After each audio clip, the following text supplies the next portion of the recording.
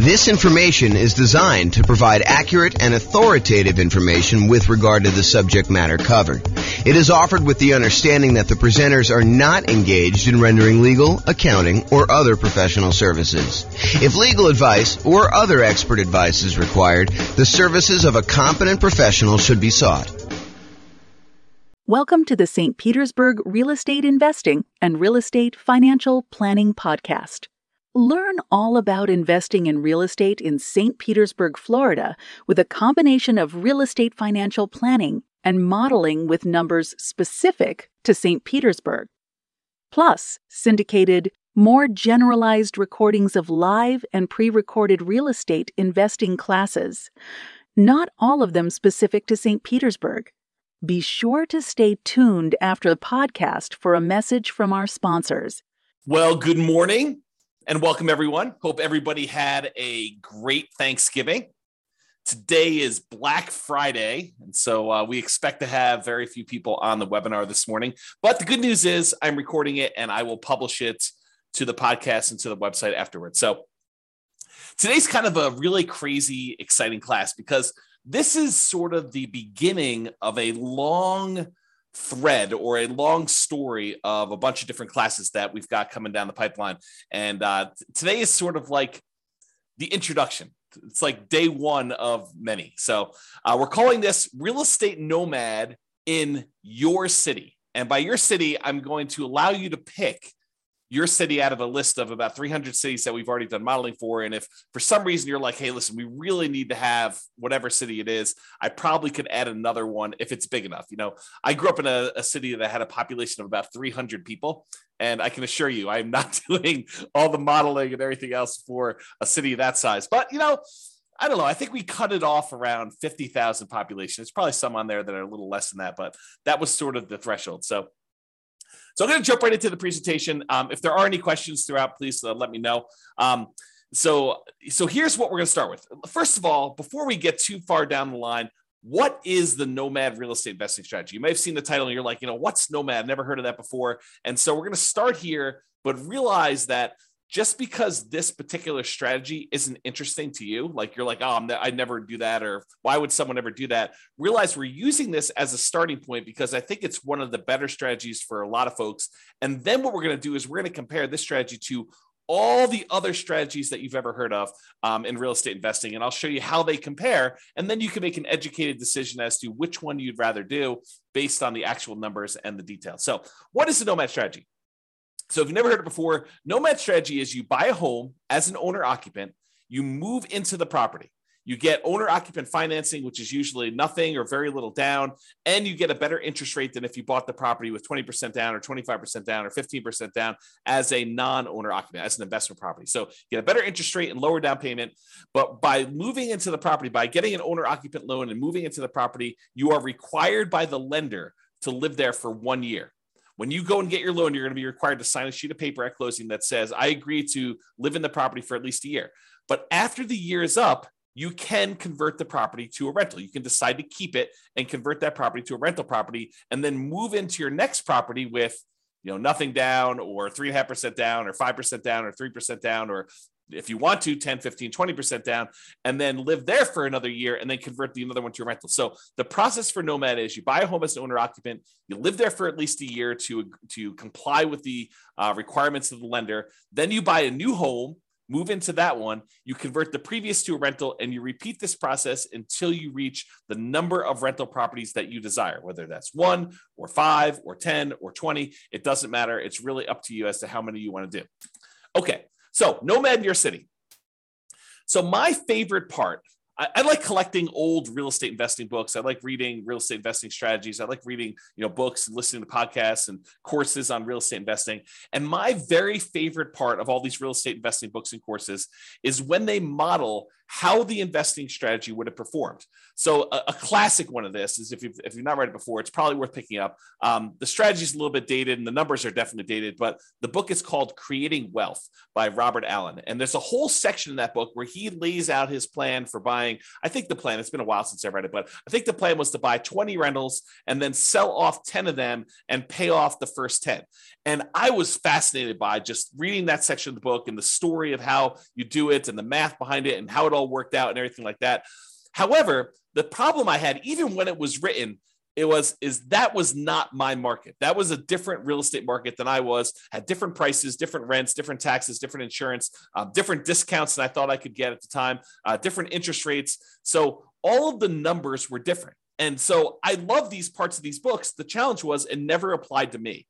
And so, especially when I go back and I read old books, I was always fascinated by this idea of modeling things and how would that work today? If, you go buy a book and someone's been doing a strategy for 5 or 10 or 15 or 20 years, and then you decide to buy the book and you're like, oh, man, that strategy doesn't work in today's market because the prices are 3 times what they were, or interest rates are half of what they were. Interest rates are 2 times what they were. It's just not the same. So I was really frustrated with that. I've come up with a solution. The solution is that I will go ahead and do all the modeling for you with the current numbers for your city and the current market interest rates and everything else that's going on. So in this class, I'm going to walk you through the assumptions that we use when doing the modeling for a really basic nomad real estate investing strategy in your city. And I've modeled over 300 different US cities for this presentation. So pick the city that is closest to what your numbers are, and then you can copy that one to whatever the closest thing to your situation is.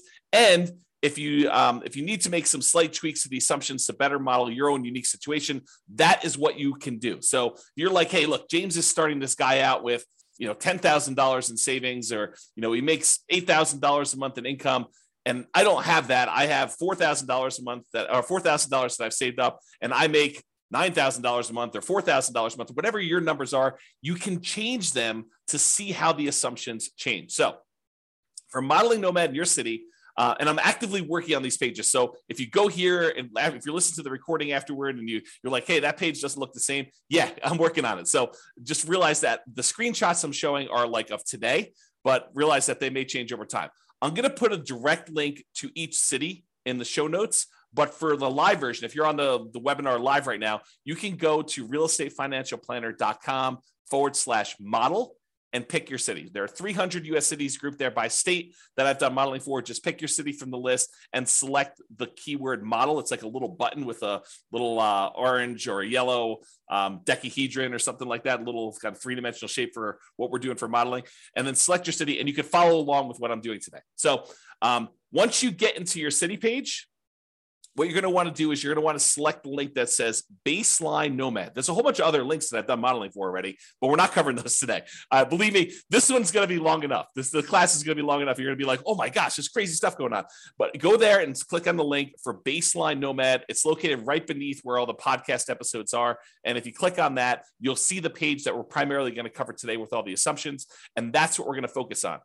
So go ahead and do that if you're kind of on live, or if you're in the recording. If you're listening to this, you want to go back and do it later, you can go do it later. Just go look at the show notes later. You can go link through there. You'll get plenty of stuff from just listening to the audio if you're listening to just the audio. But if you're on live and you want to go check it out, you can. When you go to that page, there'll be 2 different versions of the page, whether you're logged in or whether you're not logged in. You can go create a free account and log in if you want to and see the logged in version.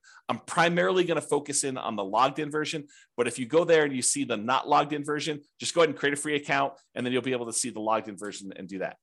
Okay, so today is all about the Nomad strategy and modeling the assumptions and what the assumptions are for that for all cities. So number 1, we are modeling this for 60 years. So we're starting today, and we're going to move out 60 years in the future. And you may say to me, James, I'm 70 years old. 60 years is too long. Great, go change it. Or you may say to me, James, I'm 20 years old. 60 years only gets me to 80, and I think I'm going to live to be 150.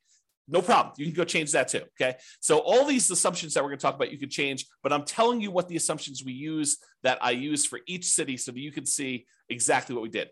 I used a 20% effective income tax rate. This is not your tax bracket. This is like your overall average of all the rates, weighted by what they are, your effective income tax rate. I used a 3% inflation rate. And as soon as I say that, people are like, 3%? Inflation's like 8% right now. That's what we've been seeing. That's where you're in this period of massive inflation. 3% doesn't seem reasonable. Yeah, I know. But 3% is what the long-term average has been. The Fed has stated they want to keep the inflation rate at 2% per year, but we've been seeing historically over a very long period of time about 3%. So I use 3% just to kind of get an average for the whole thing. Of course, you could change it if you want to. Now, I've also used 7% mortgage interest rates.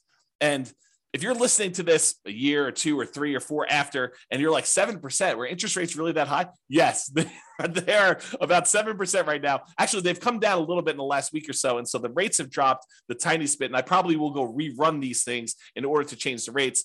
But I modeled this like, I don't know, I think I ran this about a week or 2 ago, and I used 7% because that's what the rates were at the time.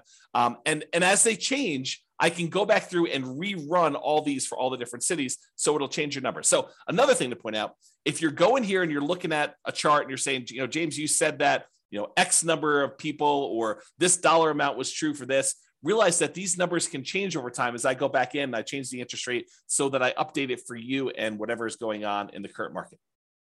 Okay. It does take, I want to point out, it's not like I click a button and all these things change instantly. In order for me to remake all these models and do all the math again, it takes many, many hours.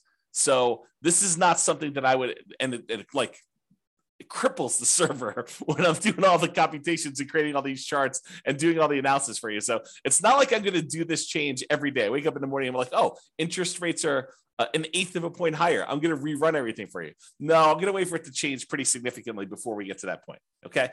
And then I've also used a 4% yearly safe withdrawal rate as my assumption here. Some people would argue 4% is too conservative. Some people would argue it's way too aggressive.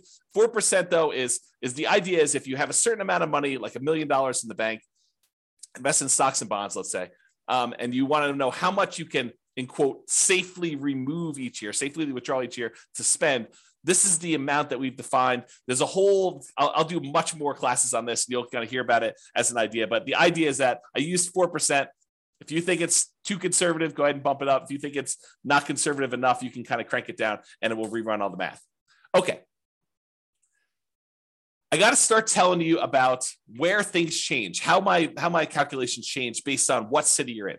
So I use this idea as your target monthly income in retirement. How much do you need to be making from your investments in order for you to consider yourself to be financially independent? So what we refer to as your target monthly income in retirement. And I've got kind of 2 flavors of this. I've got the minimum target monthly income retirement, which is sort of like lean fire, if you're familiar with that concept, or some people just call it fire.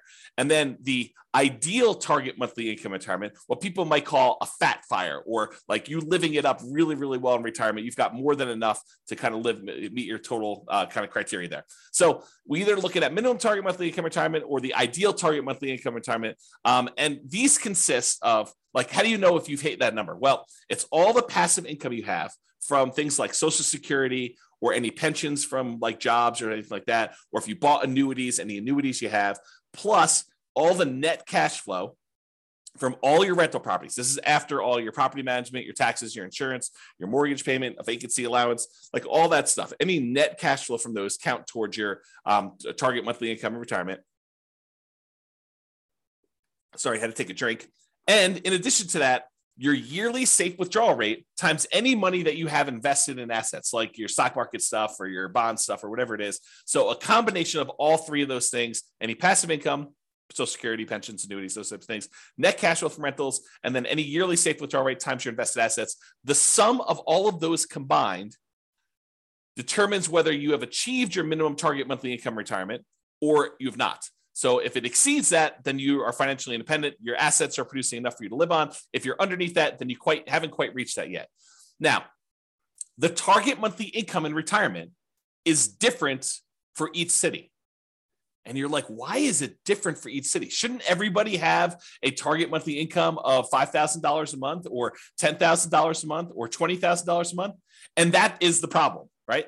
The problem is somebody living in, I don't know, Detroit, Michigan might have a very different monthly number than someone living in San Jose, California. Those are 2 very different markets with 2 very different living expenses. And so somebody might have a number that's like $5,000 a month living in one, and someone might have a $10,000 a month living in another or more. Okay. And so I calculate a different one, which means that everybody in each city is working toward a different goal. So you can't just automatically look at and say, oh, it takes them 30 years to be financially independent in one city and 20 years to be financially independent in another city and say, oh, those are sort of equivalent. They're not really equivalent because one may be like working toward $6,000 a month in financial independence, and the other one may be working toward $12,000 a month. And the property values in one may be very different than the property values in another. So because property prices vary in each of the 300 different cities, and the rents vary in each of the 300 different cities, and the taxes and the insurance, all of these things vary by city, that means that each one is different. And because of that, the income in general, and I'm sure there's lots of exceptions, right? But the income in general would vary for somebody living in those cities. You get paid more for working in California than you do in Detroit, Michigan. As just an example, right? I'm not making any judgment like calls or anything like that. I'm just telling you that they are different. And so because property prices and rents vary, income is going to vary depending on the city. Therefore, we adjust the income that you need, or that we kind of model in that city to be able to buy an owner-occupant property. So what we basically do, I'm not going to get into the crazy math of it, but I basically say, look, the general rule of thumb, and there's lots of exceptions to this, but the general rule of thumb is we'd like to see someone spend about a third of their gross income on housing. So I says, okay, let's figure out what a typical median priced house was in that particular market, and what the payment on that typical median priced house was, based on that city's prices and taxes, insurance, and all that stuff. And then let's multiply that number by 3. And that'll give us a really rough idea of what somebody in that city would need to be earning in order to be able to afford a house in that city. That's the really rough version of how this works. Of course, if you don't like my assumptions, you can change them, okay? So don't get hung up on my assumptions about them, okay? So you can go change them there. We do have a minimum. So like if you're in a market with really, really inexpensive housing, we do say, hey, look, your minimum monthly income is $5,000 per month. And the thought behind that for me was, you could probably, a married couple can probably go get relatively minimum wage type jobs and earn $5,000 a month in our current environment. Okay. And that may change over time. Maybe if you say, hey, James, the math you're doing here, it's not right. You should really do it this way. Reach out to me via email. And if you have a really good point, maybe I'll change it. Maybe I'll say, look, you're right. I should change that. I should do it a different way. Okay. So because the property prices are different, because the income is different, we adjust the income to be whatever that person can afford to buy an owner-occupant property in that city. Therefore, what we set the target for them to be financially independent for is that income. So if you had to earn $6,000 to be financially independent, $6,000 to be able to buy a house in that market, I'm saying, look, your target to be financially independent is to replace that $6,000 a month. And so it varies by city. So someone earning more and living in a more expensive city needs to earn a higher target monthly income retirement to be able to be considered financially independent. And someone living in a less expensive market, on the other end, earning less from their job, has a lower threshold to be considered financially independent. So that's why the numbers differ in the city that you're doing. As I've been saying this whole time, if you don't like my assumptions, you've got at least 2 options, at least 2. First, drop me an email, tell me why you think I should change it for the city. It is very possible that I don't know your city like you know it, and my number is off. And so you could say to me, hey, James, your property values for this city are really high. They should be about $50,000 lower or $50,000 higher. Please change it. And I'll go look it up and we'll talk about it. And if I say, yeah, you're right, I should do that, then we could change it. And everything else in the future will be done that way. Or the other option is, and this is the one where you don't even have to contact me. You just copy the scenario for your city, the link I already gave you, to your own account and change any of the assumptions to better match your reality. You can get a discount. Great. You're buying lower price properties. You're buying more expensive. You make more. You're starting with a different amount. Awesome. You can modify any of those things to your situation and do that. That's what's great about being able to do this. I give you a starting point, but then you can model it yourself. Okay.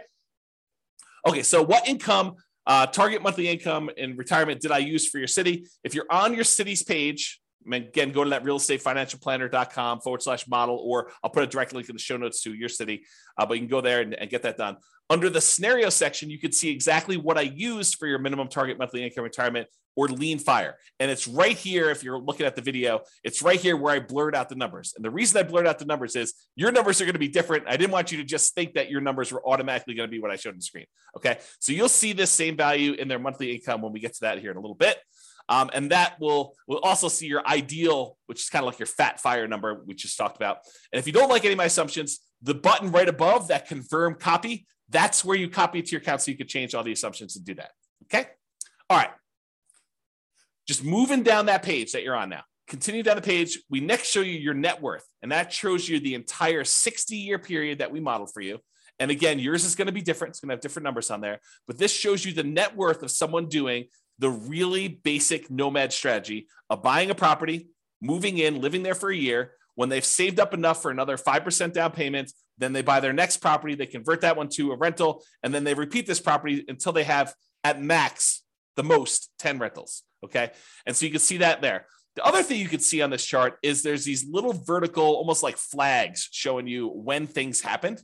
And so, for example, this one shows you that they bought a property or that they paid off a mortgage or bought a property, achieved financial independence. Those are what I call significant events. And they just highlight what happened and when, so you can kind of see it on a chart of a number in there. So you can all see all those numbers on there. Go look at your chart. Don't look at the one on the screen. It's shown as an example, but your city is going to be different, right? Your ability to buy these properties as quickly or slowly as you can or achieve financial independence is going to change. So the one on the screen is just a sample. You'll notice I even blurred out what city it's for because it doesn't matter. Yours, you need to go look at yours. That's why this is all about doing Nomad in your city. Okay. All right, here's a great quote from George Box. All models are wrong, but some are useful. That's the quote, okay? Because any modeling I do here, it's not going to be 100% correct. It never can be. You know, what is the chance that appreciation is going to be exactly 3% per year and rent appreciation is going to be exactly 3% a year? Inflation is going to be 3% a year, and you're going to get a raise at exactly 3% a year. And that the return on the stock market account you have is exactly 7% a year. Or that you're going to be able to get interest rate of 7% every time you buy a property for the next 30 years or 40 years or whatever. The chance is almost zero. It's like, it's not going to happen. Okay. So does doing this strategy mean that you're going to achieve the results I've showed here? Absolutely not. Now, as I say that, realize that doing some modeling and getting an idea of like, in relative terms, this strategy is probably better than this one, especially if we kind of model what we really think is going to happen in the future and a range of things that can happen in the future. Absolutely helpful, very valuable to do. So this is the idea that all models are wrong, but some are useful. So this is useful. It's probably wrong now. Okay. All right. So continuing on down the page that you're on there, each city starts with 7% of the value of the property in their market in savings. Now, why did I pick 7%? You know, James, you know that I don't have 7% saved up, or you know that I have, 100% of the property value saved up. Why'd you pick 7%? Well, I did it because we have to start somewhere. And I wanted to say they got 5% as a down payment to buy their first property and as an owner occupant and some closing costs. So I said, okay, let's just pick a number. Let's pick 5% of whatever the value of properties are in that particular city and some closing costs in there, maybe a little bit of slush money to kind of add in there, some reserves or something like that. So the idea is that they had 7% starting there. If you have a different number, I feel like I'm a broken record, right?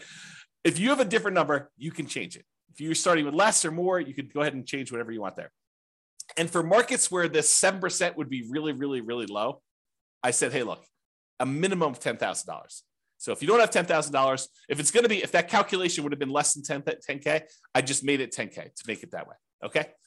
All right. And to simplify the modeling, we're assuming that you're keeping all of the money in a single, what I call a all-in-one account. And that all-in-one account earns 7% per year. Now, in reality, you know that you're probably going to have a checking account, maybe a savings account, and maybe a brokerage account where you kind of keep a little bit of money in your checking account, some more money in your savings account, and then the majority of your money invested in some type of brokerage account, stocks and bonds and mutual funds and whatever else you're going to do in there, so that you've got kind of these three accounts. But rather than track three different accounts and then say, okay, I'm moving money from one account to another account, I just said, look, we're just going to sort of put them into one bucket, and we're going to call that this all-in-one account. And we're going to say that whole thing earns 7%, because maybe your checking account earns 0 or 0.1, and maybe your savings account now earns, 2%, and maybe your brokerage account earns, 6, 7, 8, 9, 10%, whatever it earns. And I'm saying, look, if we average all those together, it's probably going to be about 7%. So I just said, let's put it all in one account, make things really simple. All the money from all the rentals goes in there. All the down payments for all the properties comes out of there. Any money you've got sitting in there is kind of just earning something. So I said 7% for that. It's in this all in one. That's how it works. Now, this is really important. and a really important concept for you to understand, because we're going to get to some stuff here in a minute. Okay. If at any time during the modeling, you run out of money, where that all-in-one account goes to zero, right? Like you have negative cash flow and you're not saving enough from your job to be able to kind of hold the property or something like that. If you run out of money in that all-in-one account, we show that in what we call the default cash account. The default cash account is a magical account that keeps track of how much money you needed to add from outside the system in, okay? So it's our way of saying, look, if you ran the model the way that you set this up, and you don't have enough money to do it because you have negative cash flow, or you had this, some type of drawdown, or whatever happened there, and you ran out of money, this is the account where we track how much money you ran out of and how much you needed to add it. So that's sort of the model. We're going to talk about this here in a little bit, because this is sort of like, if you're in a market where it's really, really hard to make properties cash flow, especially if you're only putting 5% down, you're buying these properties as a Nomad, then you may run out of money. And then we want to keep track of how much money in addition you needed in order to do this. And there's other things we're going to do in future classes. We're not going to do it in this class. I wanted to give you like a baseline and make everyone as close to apples comparison as I can, realizing that every market's different. Every market has different prices, and you got to kind of change some stuff up. So I tried to make it as close to possible as we do this, but realize that they're not all the same. And so when we do variations and we do this different modeling, and you kind of see certain accounts losing money or needing more money or something like that, that's what we're going to get to. And I'll show you some charts here in a little bit. Okay, just moving down the page, it shows you two different charts. Shows you the all-in-one account, which most of the cities are going to show this a similar curve, where you start off with very little money, and as you put the payments down there, the account balance drops. But then eventually you get to the point where you've stopped buying properties, or you have a lot of cash flow, and it's not a money issue anymore, and your account balance continues to grow and kind of continues to grow exponentially up like this. But then some of you are going to have this default cash account where you ran out of money and you needed to add more money to the system. And this one shows you that over, about 20 years or so, you needed to add $25,000 to the system in order to do the model. So you'll be able to see that all in your particular city, okay? All right, continuing on with accounts. So below the chart, it shows the starting assumptions for the account and how much we assume you started for in your city. So it shows you the name of your account. The blurred out thing that I'm showing you that I circled is how much you're starting in your account balance. And again, that's 7% of the property value. That's what we use as a default, with a minimum of 10K. And then what the return is at the start, the 7%. And then we also put in here this kind of like what your asset type is. And the only place this is really used, at least right now, is in when you're doing your asset allocation. When you want to say, James, what percentage of my net worth is in real estate? What percentage of my net worth in stocks? Or what percentage of it is in bonds?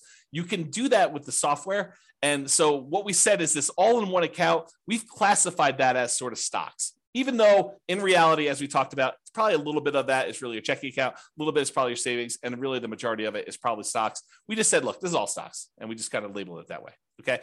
And when you go look at your asset allocation table later, it'll look like this, and the reason why I show this is just so you can see that. It shows you what percentage is stocks, what percentage is your bond-like real estate equity, and what percentage is your real estate equity. And I'm going to make a note to include this class in the show notes where I talk about I think I called it asset allocation for real estate investors. I make a note to include that in the show notes in case you want to dive deeper into like asset allocation for real estate investors and stuff like that. Okay, let me get a drink quick. Is this good stuff? You guys are all turkeyed out from your Thanksgiving Day meal? Okay. Continuing on. So after the account section, there's the property section. So you see all the details and the assumptions about the properties. If you had more than one property, we would show those different ones here. But for this one, since we're buying basically the one owner-occupant property, we're moving in, we're living there for a year, and then we're converting it to a rental. When you buy the next one, we're using one templated property in order to replicate this. So right below the property headline is this thing called the cash flow power meter. And the cash flow power meter shows you how well right now, like when we set up the property, not like 1, 5, or 10 or 15 years from now, but right now, if you could rent this property out, how well it would cash flow. And I'm not going to take the time because I'm probably going to go a little bit longer than I had hoped to go on this particular class. But there's a whole class on the cash flow power meter, and I'll make a note to include that as well. But this shows you basically with a little visual gauge of how well the property is cash flowing, whether it has really negative cash flow, whether it has negative cash flow, including or not including the depreciation benefit, or if it has negative cash flow, if you had a professional property manager, or if you have positive cash flow, even with a professional property manager, it kind of shows you where you are in that. And so that shows on the page for you so you can see it quickly. Okay, let's go through the property assumptions. And the property assumptions for your model it's made up of values that are the same no matter what city you're in, which I'll talk to all about those, and then which ones change based on city. So the city and state is going to be based on wherever you are. The property is a dynamic, reusable template of property that we could buy multiple copies of using rules. That just tells you that we're going to take one property and we're going to be buying the same property. And that property is going to be increasing in value as you buy it. So you're not buying 10 properties at, $100,000 or $200,000 or $500,000 or whatever prices are in your city.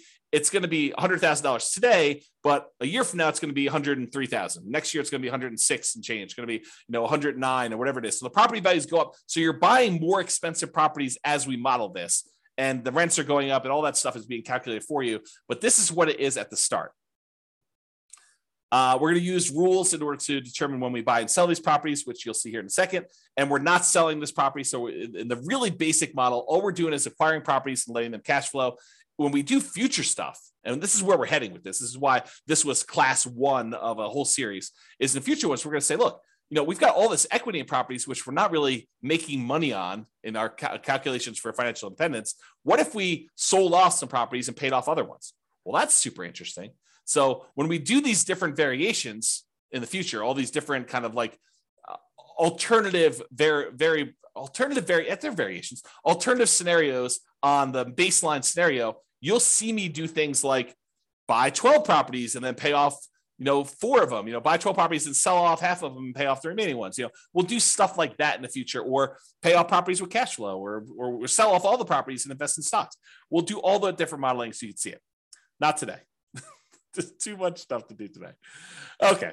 So what account are you using for your down payment, your income and expense for property? We're using that all in one account, earning 7% per year.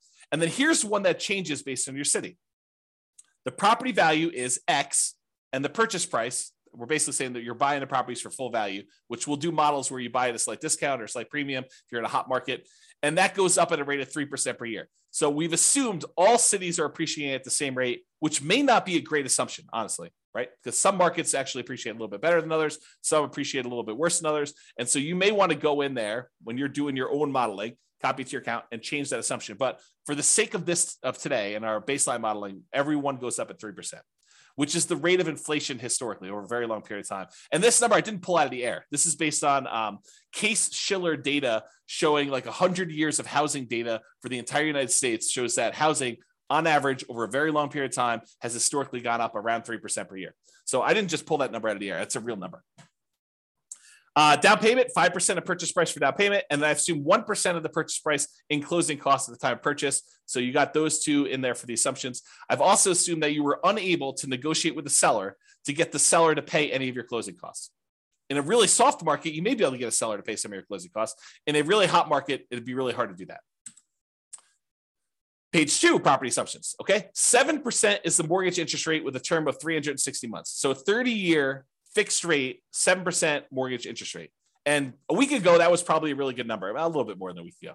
But today, it's probably a little bit lower than that, right? It's probably in the high 6s. And so I'll change those. If you go and you're listening to this recording, it may be different by the time you get there. But it doesn't vary by city. I want to point that out. All the interest rates for all the cities that we're modeling are all the same. Because you put less than 20% down, you have private mortgage insurance, which I'll make a note to put in the private mortgage insurance class in the show notes. So you guys will have access to that in case you want to look at it. So private mortgage insurance at a rate of 0.85% of the initial loan amount until the loan to value drops below 80%, and then it falls off. So we're assuming you're getting a conventional type of loan where the PMI drops off at 80%. Now, this next one does change for your city. X dollars per month in rent, but rent increases at a rate of 3% per year. So your city is going to have whatever rents are for your city. And again, if you're like James, your numbers are off, let me know or change it yourself and you can go do that. But I use rent data from a source. So I actually pulled rent data. This is not me just arbitrarily picking a number. And it's not me saying, hey, I'm using the 1% rule or 2% rule or 1.5% rule or 3% rule or whatever. I'm not using rules of thumb. I'm actually using data. Okay. Next one, 3% of the monthly income is the assumed vacancy rate. I didn't pull vacancy rate data. You could argue that maybe I should have, or you could say, hey, look, if you're doing property management correctly, you're starting at least 60 days in advance of your property going vacant before you find your new tenant. You're requiring notice. You're doing all the things that we normally teach you in the property management class. A 3% vacancy is probably your target anyway. Okay. Ideally, we're trying to do 0%, but in reality, if we're going to stay about 3%, that's pretty good because you have unexpected things come up with tenants, right? So 10% of the monthly income is the assumed maintenance rate. You could argue that's low. You could argue that's high, depending on types of properties you're buying. But it's the same for every city. Changes by city, X% of the value of the property each year is the assumed property taxes rate. So I did go look at what property taxes rates were per city. This honestly is one of the numbers that I'm less sure about. So if you're looking at these numbers, you're like, James, that's really off for our city. Let me know. And I would be much more inclined to change that than some of the other ones, which are based on data I have. I did use this data, but I don't like the source of this data. I guess I'll say it that way. Based on the initial value of X, that's about Y per year in property tax at the start, and it changes as the property changes value. So your taxes will increase as your property value goes up, which is how it works in reality. And then this also changes by city for your property insurance rate. Oh, I was talking about taxes when I was really thinking about insurance. Both of them are the same though. They both vary by city, and I had sources for both of them. And so if you think either the insurance or the taxes are different, let me know. But they do vary and they increase over time with your city stuff. This is a residential property, and 15% of the purchase price is considered the value of the land. So we're assuming you're buying detached single-family homes or townhomes type properties where you have land and only part of the value is actually depreciating. I'm not going to get into all the tax stuff here, but that is the assumption that we use for that. If you want to change that, you can change it in the thing. Then underneath all these, those are the assumptions for properties, by the way. Then underneath all these assumptions are the return quadrants. And I'll put a link in the show notes. I already know to do this for you. I'll put a link in the show notes for the return quadrants and walk you through what all these different ones are. But these are really easy ways for you to see your overall return you're earning on a property. And this is a snapshot for like right now when you go to buy the property. It shows you the amount you're earning in dollars from the 4 different areas: appreciation, cash flow, debt pay down, and the tax benefits. And then it shows you the total. And then it shows you your return on investment, how much you had to invest and what your return on investment was for those 4 areas plus the total. And then I went and I did the one where you include reserves, because if you're doing analysis, you really should be including reserves in your analysis. And so I have a whole class on that. It's called Everything You Learn About Deal Analysis is Wrong. And it's all about the return quadrants where we take into account reserves. I'll put a link to the show notes for that class too, but I'll do more. I'm going to be doing additional classes on these in the future. So if you're like, hey, look, I can't go watch the other one, just pay attention to the future episodes and I'll get to them eventually. There's so much to do, so much to do, and a limited amount of time to do it. So I'll get to all those, but that's what's going on. So this will show you all the return numbers for that city, for that property. And it gives you an idea, and with that financing. So it gives you a quick glance at how these properties are performing and what they look like. So go look at that on your particular city and you'll see it. Okay.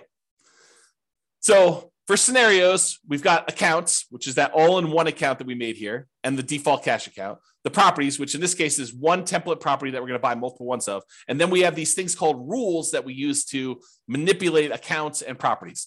And so here are the rules. The first rule is you buy a property when the account has a down payment, and it will show you a chart showing you when you bought properties based on this. And you can ignore this one on your screen. Go look at the one on your city to see exactly when you're buying properties on this. But it shows you how many properties you bought each month that you bought a property. Okay, so the rule runs, this particular rule, buy a property when the account is down payment. And I did a class, must have been just before Thanksgiving, where I did a class and I went through each of the rules. So go watch that on the website. It's up now.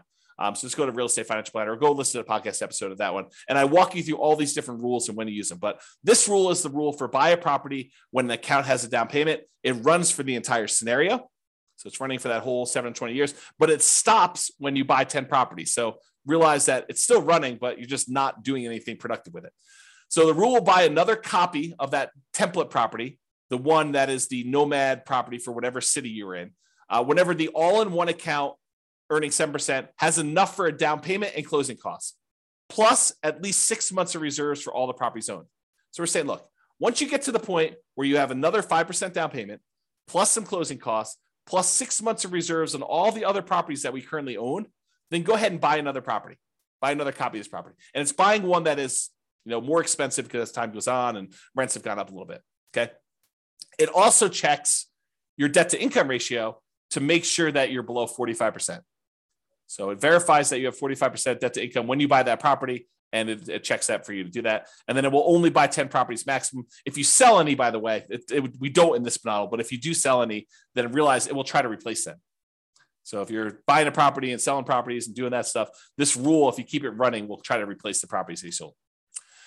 The next rule is paycheck and personal expenses. So this is a chart. Yours will be very similar, where it's showing you the red line is what your paychecks are, and then your personal expenses, including real estate, is shown in this orange.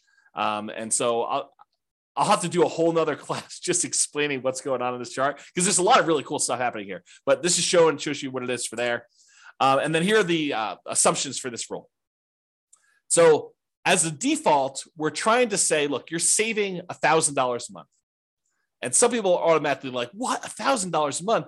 I only make $3,000 a month. There's no way I'm saving $1,000 a month. And someone who's earning $20,000 a month is saying $1,000 a month. Yeah, that's nothing, right? So I had to pick something, and you can go change the assumptions, but I had to pick something. And so I picked $1,000 a month as a default starting position for everybody. So this rule runs for the entire scenario. You're depositing both your paycheck and you're pulling your expenses out of that same all-in-one account. Both the paycheck and personal expenses will increase with inflation. So the amount you earn from your job goes up with inflation. The amount of your expenses goes up with inflation. Your housing costs goes up with whatever the property values are, interest rates, and all that payment stuff. So technically with inflation, but it's something that looks a lot like inflation. Changes to so this actually varies based on city. The gross paycheck that you have varies based on city, and it is why we talked about before with that target monthly income retirement, being able to afford a house in that marketplace. And we've assumed a tax rate, the effective tax rate of 20% on your paycheck. That's another assumption. If you think, hey, look, my tax rate is much lower, much higher, you can go ahead and change that. And then your net paycheck after taxes is whatever it is, that gets changed based on where you are, what city you're in. And then whether or not this paycheck continues after you achieve financial independence, in this case, it gets removed. So the idea basically is once you get enough assets where you have enough income coming in from your assets that you no longer need to work, then stop working. Otherwise, your income will keep going and it'll look like you're still working through this whole thing. So what we've said is, look, go ahead and stop the income part of this rule, not the expenses, but go ahead and stop the income part of this rule once you get to the point where your assets are being financially independent.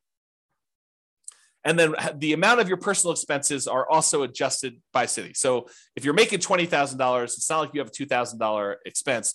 They kind of scale with whatever your income is so that you're saving about $1,000 a month as your default when you start.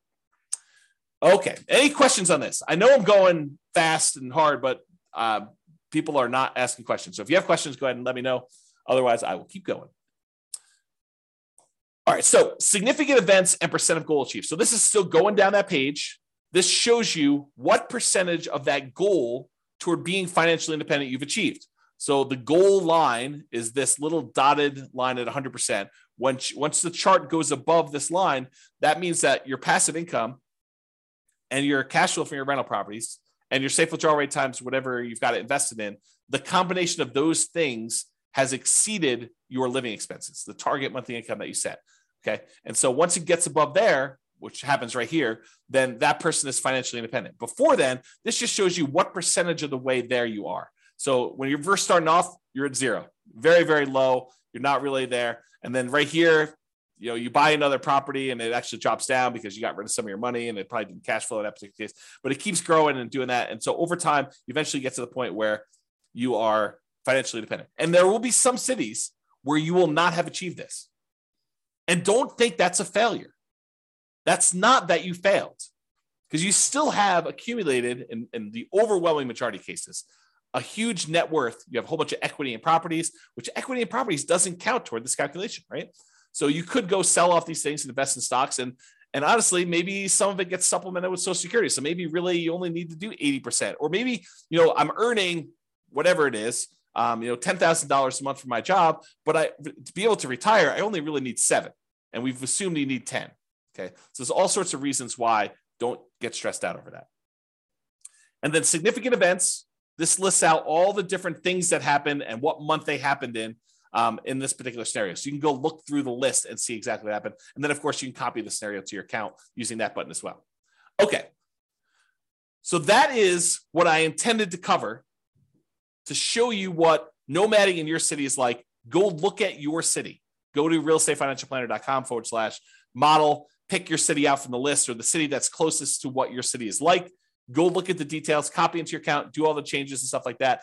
This is the starting point because once we get here, I'm going to start comparing Nomad to buying 20% rentals, buying 25% down rentals, buying free and clear rentals, buying a property to live in, but then buying 20% down rentals, or buying Nomad properties and paying them off faster, or buying Nomad properties and selling off half of them. I'll do all these variations for you, and we'll kind of go over those in the podcast.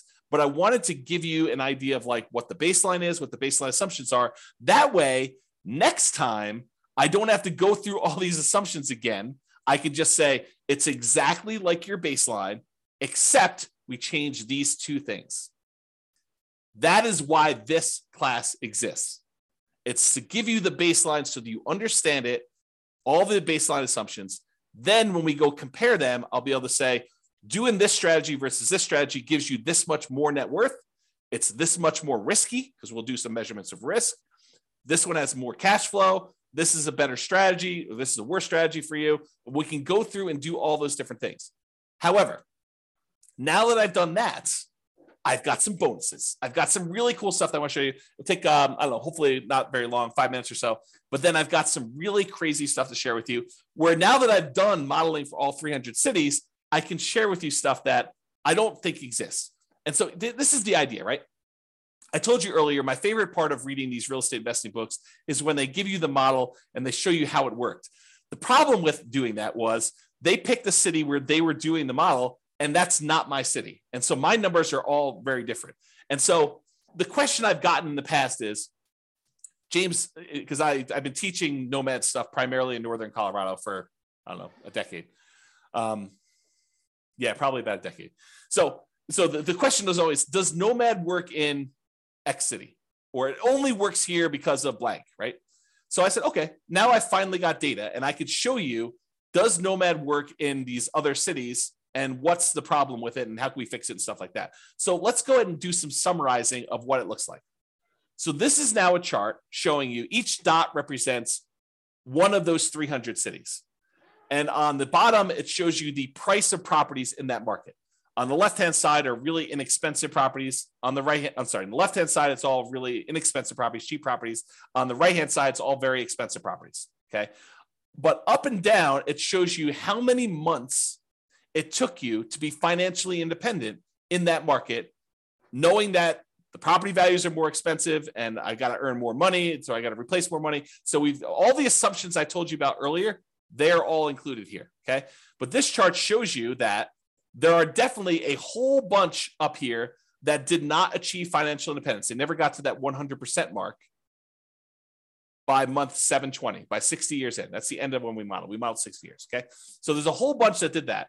But it's not exclusively really expensive markets. It's true that the really expensive markets, the ones that have really expensive properties, they were more likely to be up here, in my opinion, right? Just looking at the data, looks like these ones were not achieving financial independence.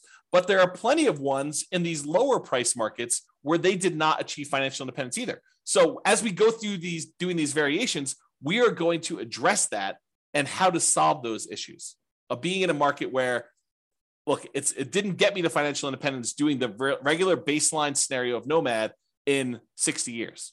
Well, let's figure out how to solve that. So we'll do that in other classes, okay?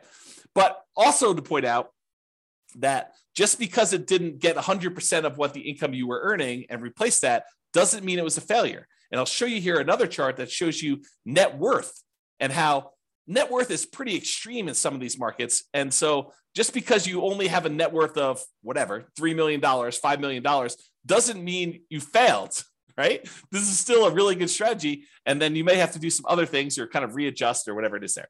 But I wanted to show you that there's a whole bunch of these that achieve financial independence. There is a slight skewing where in these less expensive markets that they achieve it faster. In these more expensive markets, they achieve it a little slower. But part of that is when you only have to achieve a goal of $3,000 a month, because that's what your target monthly income retirement is, or $5,000, whatever the minimum was, then it's easier to achieve in some ways. So because the prices of houses gets more expensive, it means you need to achieve a higher level of standard of living in order to be financially independent. So I just wanted to show you this kind of summary chart showing you how Nomad has performed in all these different markets. And then if you want to drill in, go look at your city, because that's what we did. So each one of these dots is one of those cities that we got to put up there. Okay, so that's there. Now, just because I can, primarily, I want to show you that you can highlight any state's number. So if you're like, hey, how does my state look? I just pulled up one state, happens to be Colorado, because that's where I live. But you can go look at where the different cities for Colorado are. They're the blue dots. They're highlighted. All the gray dots are still there, and you can see those, but you can kind of get a feel for a particular state. And if you go to the model page and you click on one of the state titles, it'll take you to this chart. So then you can see any state you want to do there to see for the whole state. And I'll continue to add additional charts and summarize things for you, and I'll put it on those pages so you'll be able to see those as well. Okay, so that was price of property versus how long it took you to be financially independent in that city. Now what I'm going to show you is the price of property and what percentage of 100% of being financially independent they achieved. Because this one was, hey, look, this is the number of months. This is how fast it was. Now I'm showing you, at what point, what percentage of being financially independent are you? So are you 70% of the way to $10,000 a month? Are you at $7,000 a month, in other words?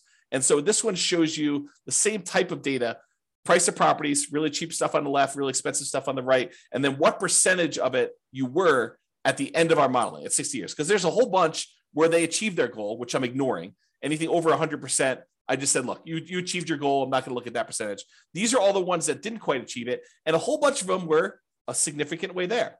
And I didn't show you a couple that were negative. There's some markets where, like, by buying properties, it hurts you, right? And so I'll show you that here on the next slide. But these ones shows you what percentage you are, and you can go click on, the link and show what city it is, or go look at your individual city to see. But not all of these are like complete failure. It's like these ones, they had 80% of their goal. These ones hit between 60 and 80%. These ones are a little smaller, 40%, 20%. But you can get a feel for that. And then these are the ones I showed that were negative. So there's a handful of ones where it actually was negative towards your goal. You had negative cash flow on your property still, even at year 60. So there's 1, 2, 3, 4, 5, probably 5 out of 300 or so were really bad markets. And those markets we'll have to do stuff about. And I will give you a hint. I think most of those are in California. Not judging, just saying very expensive market. All right, so this is the chart where I'm showing you, same idea, net worth though, on this axis. So this one shows you that there's really cheap houses, really expensive houses, and this is the net worth. Now, I want to point out to you, there are some of these where you end up with almost $1 billion at the end of 60 years. $1 billion. They're outliers. There's, a couple over 500,000. I'm sorry, 500 million, not 500,000. So it's really hard to see what's going on down here. So because of that, I'm going to ignore all the ones above 100 million. Okay. So this is the chart showing you all the different cities, what price houses are in those markets, and then what their net worth was, including all the stuff in their accounts, so the stock market account that they've got, and then all the equity they have in their properties. Those two combined are calculated for net worth, and it shows you what their net worth were. So even if you had a scenario where you didn't quite reach your goal of having passive income enough to be financially independent, but you had a net worth of $20 million, is that enough? I think for most people, that's enough, right? And if it's not enough for you, then go look at your city and make adjustments. But, a lot of the times we look at this thing, we say, oh, they failed. They didn't achieve 100% of their financial independence goal. But really, they've got $14 million worth of real estate. Well, maybe that's enough, right? Like, depending on what your situation is, what you need, especially if you're 80 years old and you've got $10 million left. you might be able to decline the value of the assets you have, like to dip into the principal of your assets and spend those as you go. Because the other model, in theory, is not depleting your assets, right? It's passive cash flow so that you're not dipping into the value of the real estate or anything. Okay. All right. So that was net worth. Now, this is the one where I was like, okay, show me how much people run out of money based on home price. So really cheap homes over here, really expensive homes over here. This is how much negative that like default cash account, the one where we measure how much you had to put into an account in there. So this measures how much you had to put in to do that. So there's a whole bunch that were zero up and down the price range. It tends to be the cheaper properties that you don't have to put money in though. As you get into much more expensive properties, those you tend to have to put more money in. Okay. Now it's hard to see because some of these cities need to add a lot of money. So like these ones down here. So let's zoom in. But before we do, let's kind of poke at California a little bit. I love California, right? But let's poke at them a little bit. The ones in blue are all the California cities. Do you notice a pattern? A lot of the California cities, not all of them, but a lot of the California cities are the ones that required a lot of extra money. So we're going to have to do some things to solve California issues, right? We'll kind of address those things. But a lot of the other ones were not California, and so they didn't have that issue. But I'm zooming in now, same thing, how much account balance, and I cut it off. I said, look, if you had to put in more than $1 million, I just cut those off just to kind of zoom in a little bit. And you can see there's some that need a significant amount of money, based on much higher prices. Anything under, I don't know here, 300,000, 400,000, a lot of those markets you need to add very little, if anything at all. And if you zoom in even more and say, look, let's cut it off at 200,000, you can see there's definitely some outliers here where you need to add some money, and we can talk about solutions for that and how to deal with it and saving up longer. And there's lots of different things we could do to solve this problem, which we'll get into in future classes. But I just want to show you the data today. And then here's the line where a lot of them need zero or very, very small amounts. Okay. That's the majority of the data there. Oh, and I just pulled up California of the small end too. So like zooming in just to 200K, it's still a lot of the California stuff, even when we just get down and we're looking at the 200K or less numbers in there. So this turned into a California bashing session, but it wasn't intended to. It's just we're going to need to solve some California issues, which I think California knows that. Not like California has it. I'm digging myself a hole here. I love California. That's all I'm going to say. So you guys know what I'm talking about. All right, so let's wrap this up. So you can see the detailed assumptions for the baseline Nomad scenario in your city. There's other ones there too. If you want to go look at those, you can kind of jump ahead in the curriculum if you want to, but I'll cover a lot of those. If you don't like any of my assumptions, let me know and you can change them. So either way.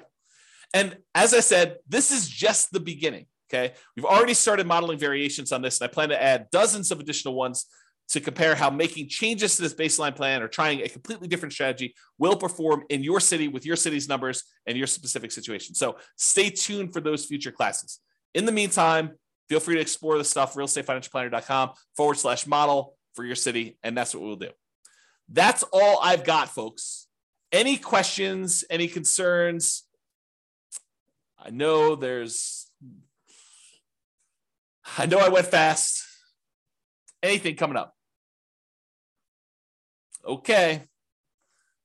Well, if I got nothing, I'm going to get off because I'm going to go grab myself breakfast. This is the day after Thanksgiving, and I'm going to enjoy a leisurely breakfast this morning. But I want to make sure I got this out for you guys. So hopefully that was good. Thank you all for coming. I appreciate it. Thanks for listening on the recording. I will talk to you all soon. Bye-bye for now. With home prices up, mortgage interest rates up, and rents up, but not quite enough to counteract the higher prices and interest rates, cash flow on rental properties in St. Petersburg is harder than ever.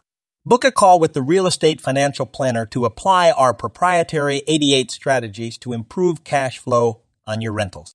See the show notes for a link to schedule your call and improve your cash flow today.